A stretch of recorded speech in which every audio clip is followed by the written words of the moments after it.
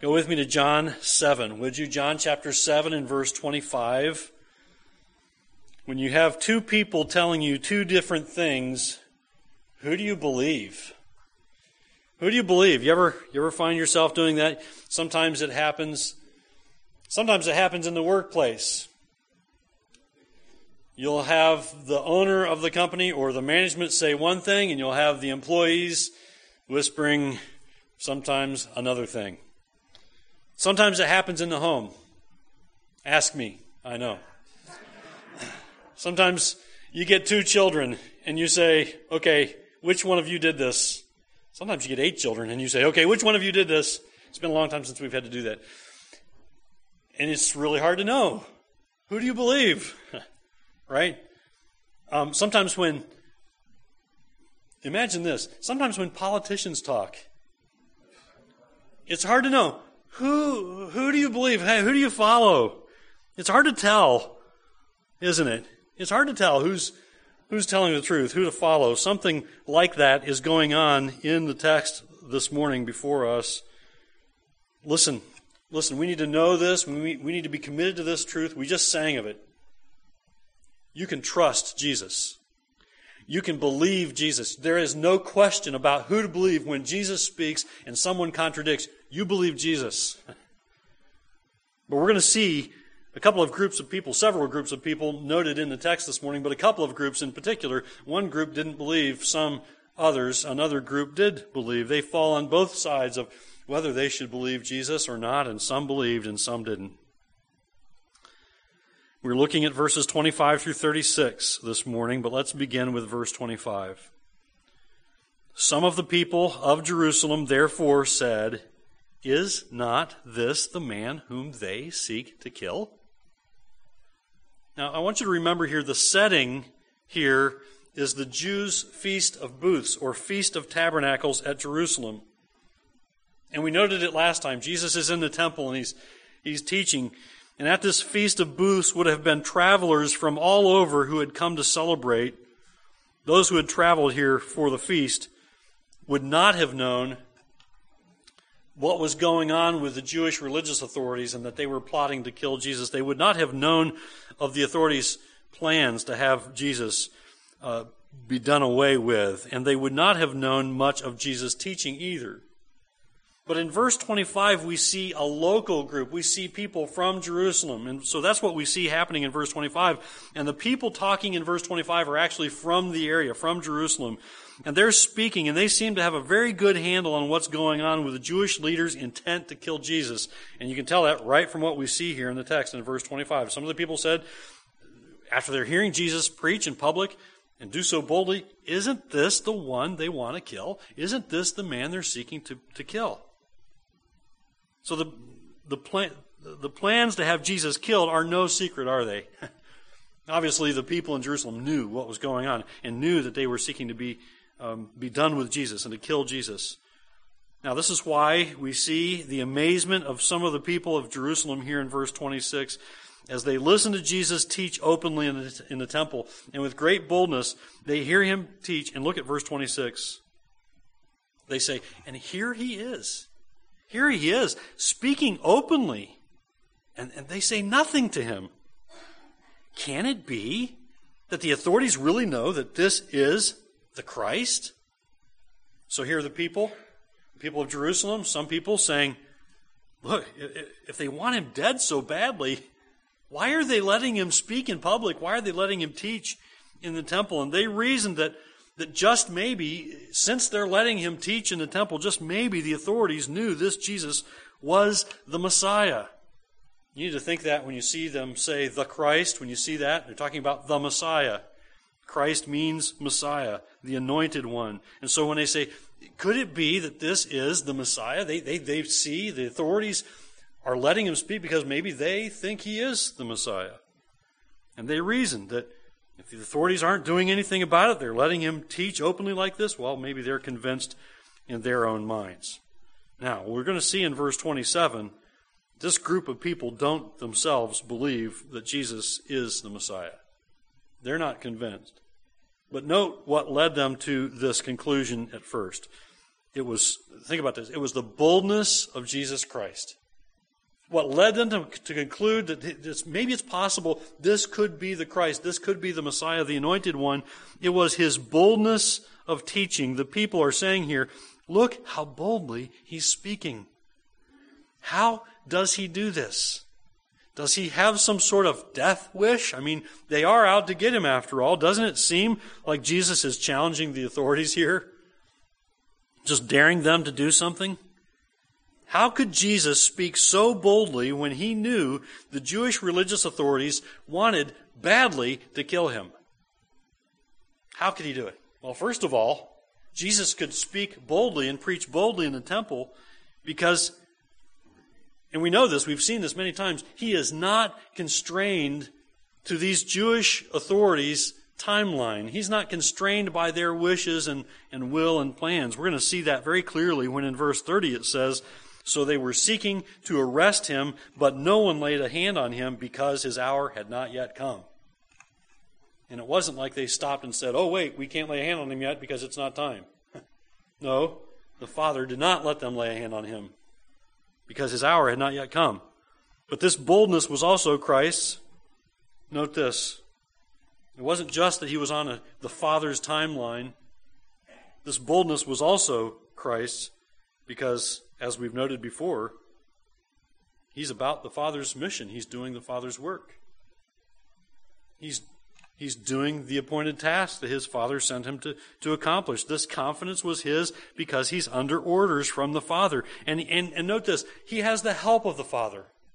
Jesus Christ has God the Father's help in his efforts to fulfill his purpose, his mission here on earth. In fact, in Isaiah chapter 50, in verses 7 through 9, there's a prophecy about the boldness of Christ, and this speaks of the Messiah. Listen to this passage from Isaiah 50 in verses 7 through 9. But the Lord God helps me. This is the Messiah speaking. But the Lord God helps me.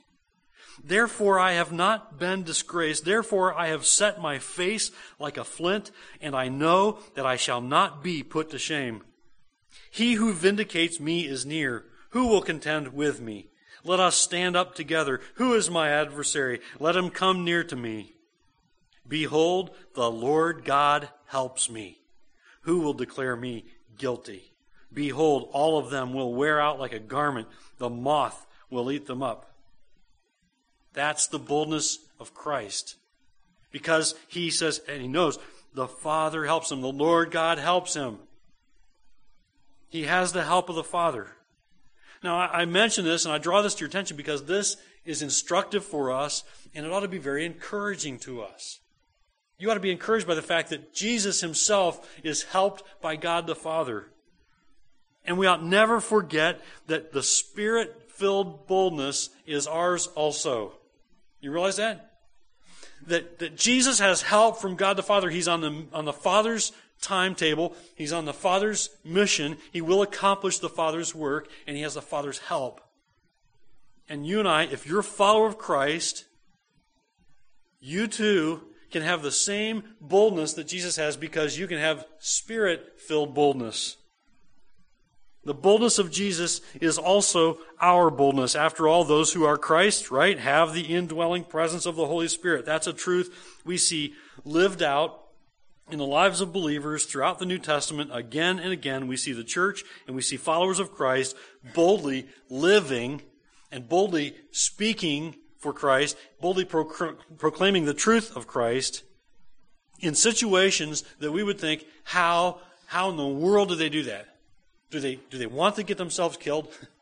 How do they boldly proclaim the truth of Christ in the face of such severe opposition?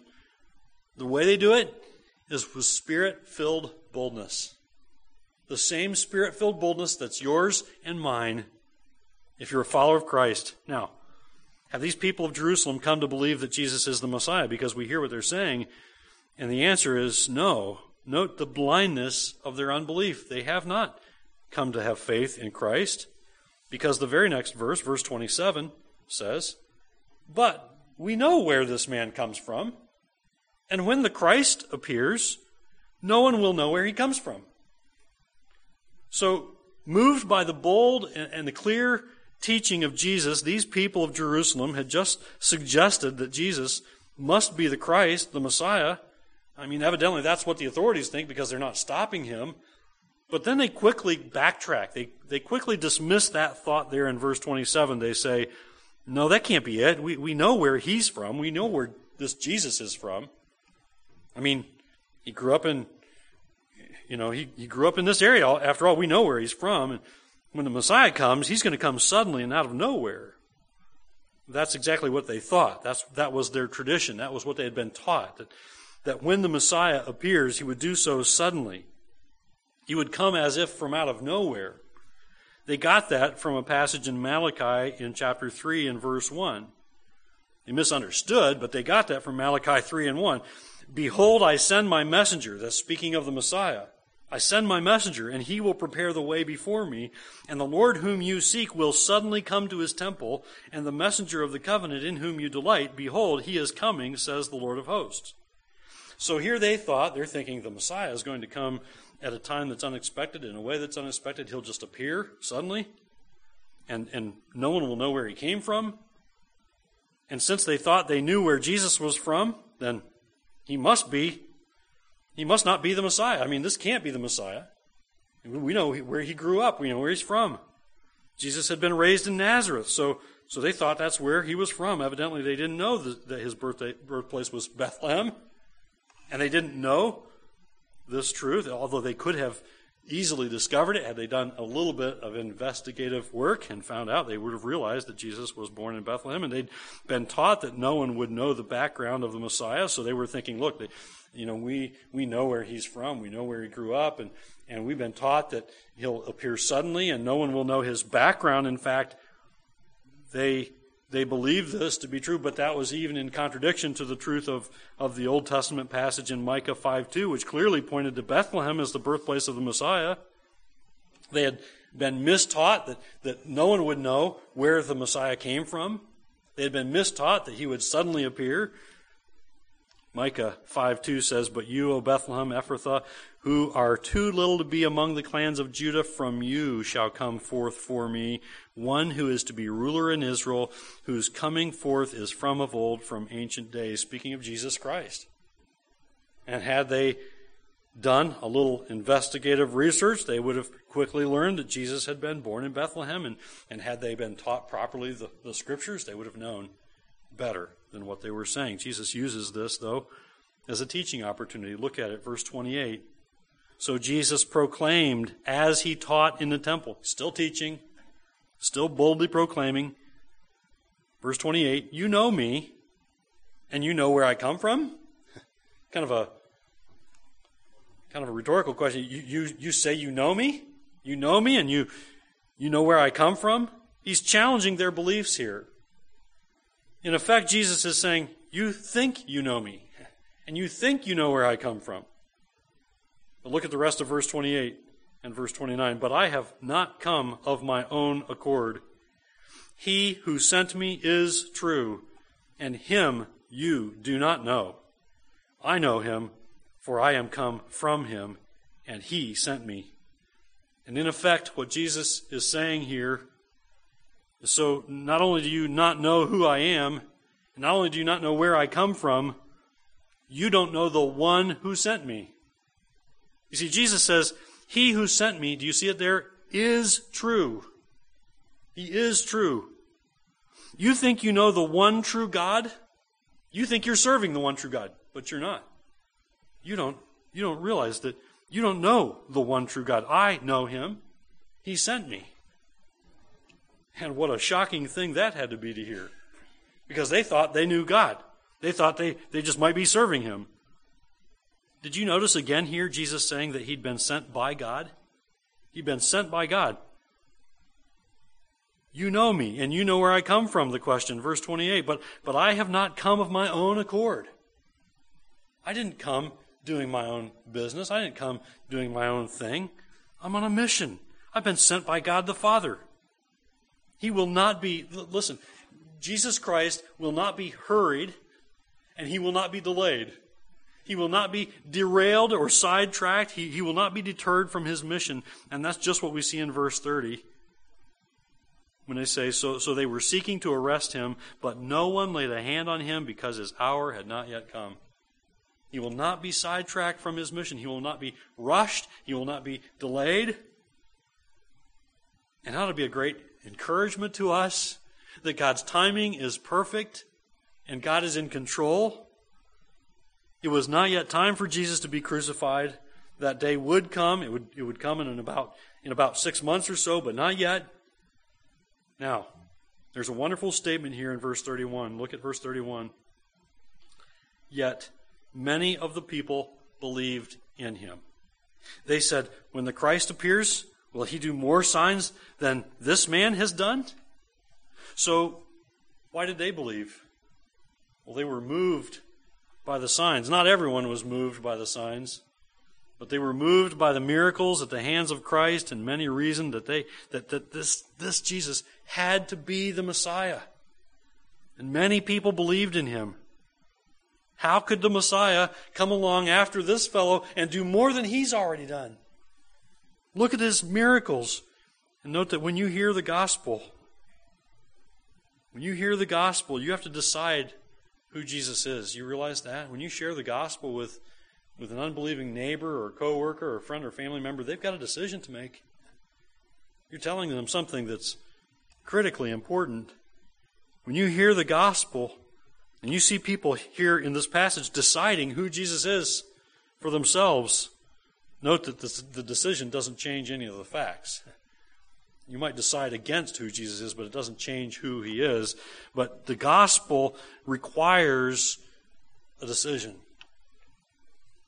Is he the Messiah? If he is, then you must believe in him. If you look to Jesus and you hear the gospel, you've got to decide, is this Christ? Is this the Messiah? Is this the anointed one? If he is, you have to believe in him. But if you decide he's not the Messiah, then you must reject him. You see, there's people all over the place today who say they could live in the middle ground. Well, I'm not really rejecting God, but I really don't believe in Jesus. I'm sorry. That's not what the Bible says. Believe in the Lord Jesus Christ, right? And you will be saved. But there's no other way. There are many who disbelieve and reject Christ. But as we see here in verse 31, there were also many people who believed in him. Praise God. There were many people who believed in him. We see many rejecting Jesus here. But we should never be surprised that wherever the truth of the gospel is proclaimed, some will disbelieve and some will believe, because the gospel requires you to make a decision. It's encouraging to note here that we never find Jesus worried or concerned about those who disbelieve. Have you ever thought about that? You ever see Jesus in the Gospels going, oh no, boy, what did I do this time? I can't believe all those people are walking away. They don't believe in me. What did I do? I need to change my methods, I think. What should I do? We don't ever see that, do we? He's never worried or concerned about those who reject him. He knows they will reject him. But he also knows this. He knows that some will believe. It's encouraging, isn't it? Jesus faithfully goes about his work. Jesus faithfully goes about his work. Many disbelieve. Many turn from him. But as he goes about his work, he sees many putting their faith in him. And just note this.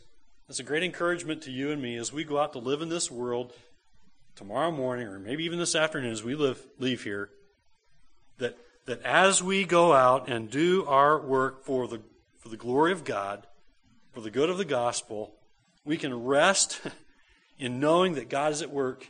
And it's not up to us to twist people's arms behind their back and make them believe. You can't make anybody believe anyway.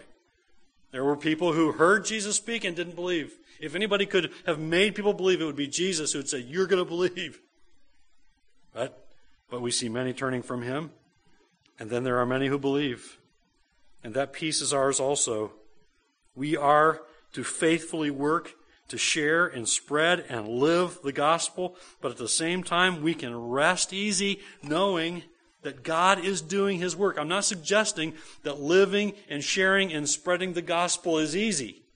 But you can have a kind of peace that helps you realize that God is at work. It doesn't rest on your shoulders to make people believe. You're a conduit. You're a messenger of the gospel. Your life speaks the gospel. It better speak the gospel. And that is our opportunity to speak for Christ as we live and do our work and we do our play and we go to our schools and we live alongside unbelievers who need Christ. They look at our lives, they hear our speech, they watch our conduct, and when we have opportunity to tell them about Christ, they have an opportunity to hear about the love of the Lord Jesus Christ, and they have to make a decision. There were some who decided against Christ. There were some who decided for Christ. But you'll never see Christ worried about those who disbelieve. There will be those who reject Jesus, but be faithful. Be faithful and keep spreading and proclaiming the truth of Christ, because there will be those who believe and there will be those who are saved, because God is sovereign. God is at work. And He intends to use your faithfulness to accomplish His work. He intends to use your life lived for His glory to send the message further and further this week. Now, speaking of unbelief, look at verse 32. Verse 32 says, the Pharisees heard the crowd muttering these things about Him, and the chief priests and Pharisees sent officers to arrest Him. It's like they're saying, okay, we have had enough. Okay, we've let Him go on enough. Now look at these people. They're starting to believe in Him. We've got to do something. So officers are sent to arrest Jesus, and we're going to see it later in chapter 7, but they aren't yet able to arrest Him. Jesus continues to teach. Look at verse 33. Jesus then said, I will be with you a little longer, and then I am going to Him who sent me. You see, Jesus knows what lies ahead at all times. He knows what lies ahead. He knows what's in His future. It would be just a few months and He will be crucified. But when He has risen from the dead, where's He going? He says, look, it's just going to be a little while longer, I'll be with you, but after that, I'm going to go to Him who sent me. We know what He's talking about, right? We know He's talking about His ascension into heaven. And note the warning He gives those listening to Him. And here's a warning to us, a warning to all who hear the gospel. Verse 34, you will seek me, and you will not find me. Where I am, you cannot come. Confused by that? So were they. Jesus will ascend. He will ascend after His crucifixion and resurrection to be with the Father. But listen, those who reject Him, they will not find Him. Those who reject the Lord Jesus Christ, they will not go where He is going. Right? So He says, look, you're going to search for me, and you're not going to find me. Because you didn't search for me when you had the chance. There's going to be a day when you will not be able to go where I am, because I'm going to Him who sent me. And where I am, you cannot come. Those who reject Jesus will not be able to go there. So the warning is this: believe and live. It's a solemn warning. It sounds pretty simple, but it's a solemn warning. There are decisions to be made when people hear the gospel. They can believe and live, or they can disbelieve. And the outcome is eternal separation, eternal death, separated from God in hell. So do these people yield? Do these people believe in Jesus? Do they believe Him and what He's saying? No. Note their scornful unbelief. Look at verses 35 and 36. The Jews said to one another, where does this man intend to go that we will not find Him? You see their confusion? They don't believe. Does He intend to go to the dispersion among the Greeks and teach the Greeks? What does He mean by saying, you will seek me and you will not find me, and where I am you cannot come? What's He talking about? They're all beside themselves. They scoff at Jesus' words. They think He's talking about going to teach among Jews in foreign lands. They think He means He'll be teaching the Gentiles. They completely miss what Jesus is saying. But we dare not miss what Jesus says. We dare not miss it. I am greatly encouraged when I read a passage like this and I see the boldness of the Lord Jesus Christ in the passage before us, and if you are Christ's, if you are God's child, and you are obediently following His teaching, then you need to know that you too can live with His confidence, His boldness.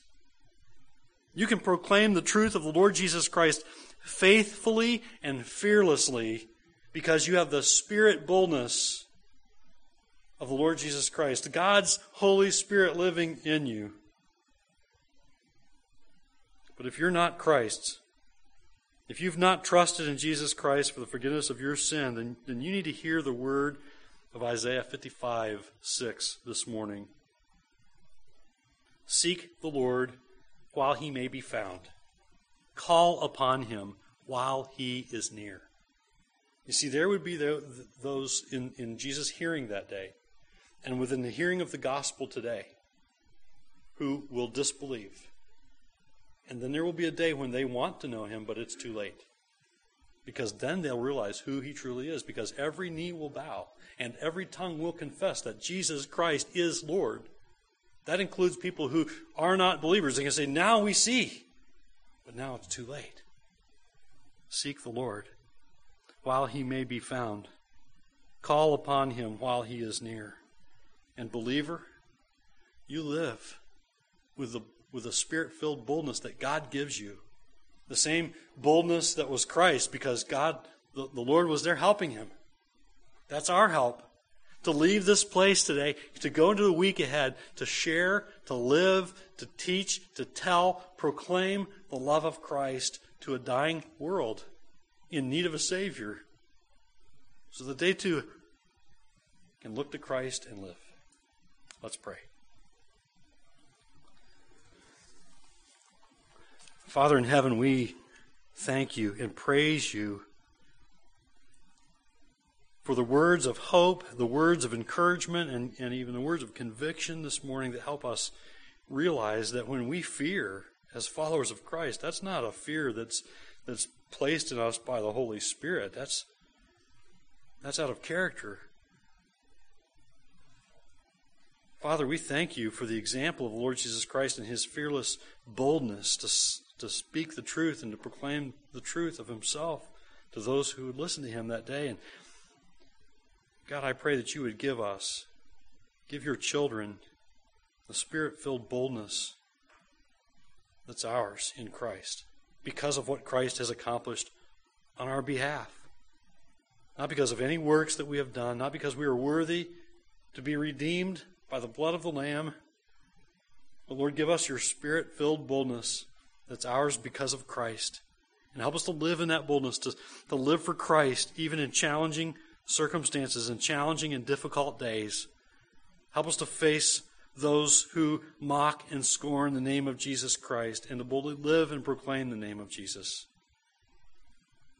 that they too might have an opportunity to hear the gospel, that they might make a decision. And Lord, I pray that You would soften the hearts of the people that we encounter this week who need to see Christ in us, who need to hear Christ spoken of from our lips. Father, I pray that You would soften the heart of stone and to help them see the Lord Jesus Christ, the Savior, the Messiah, the one to be believed and trusted in, the one who forgives sin. Father, help them to see Jesus and live. God, encourage us, embolden us, and help us to live in obedience to Your word this week. In Jesus' name we pray. Amen.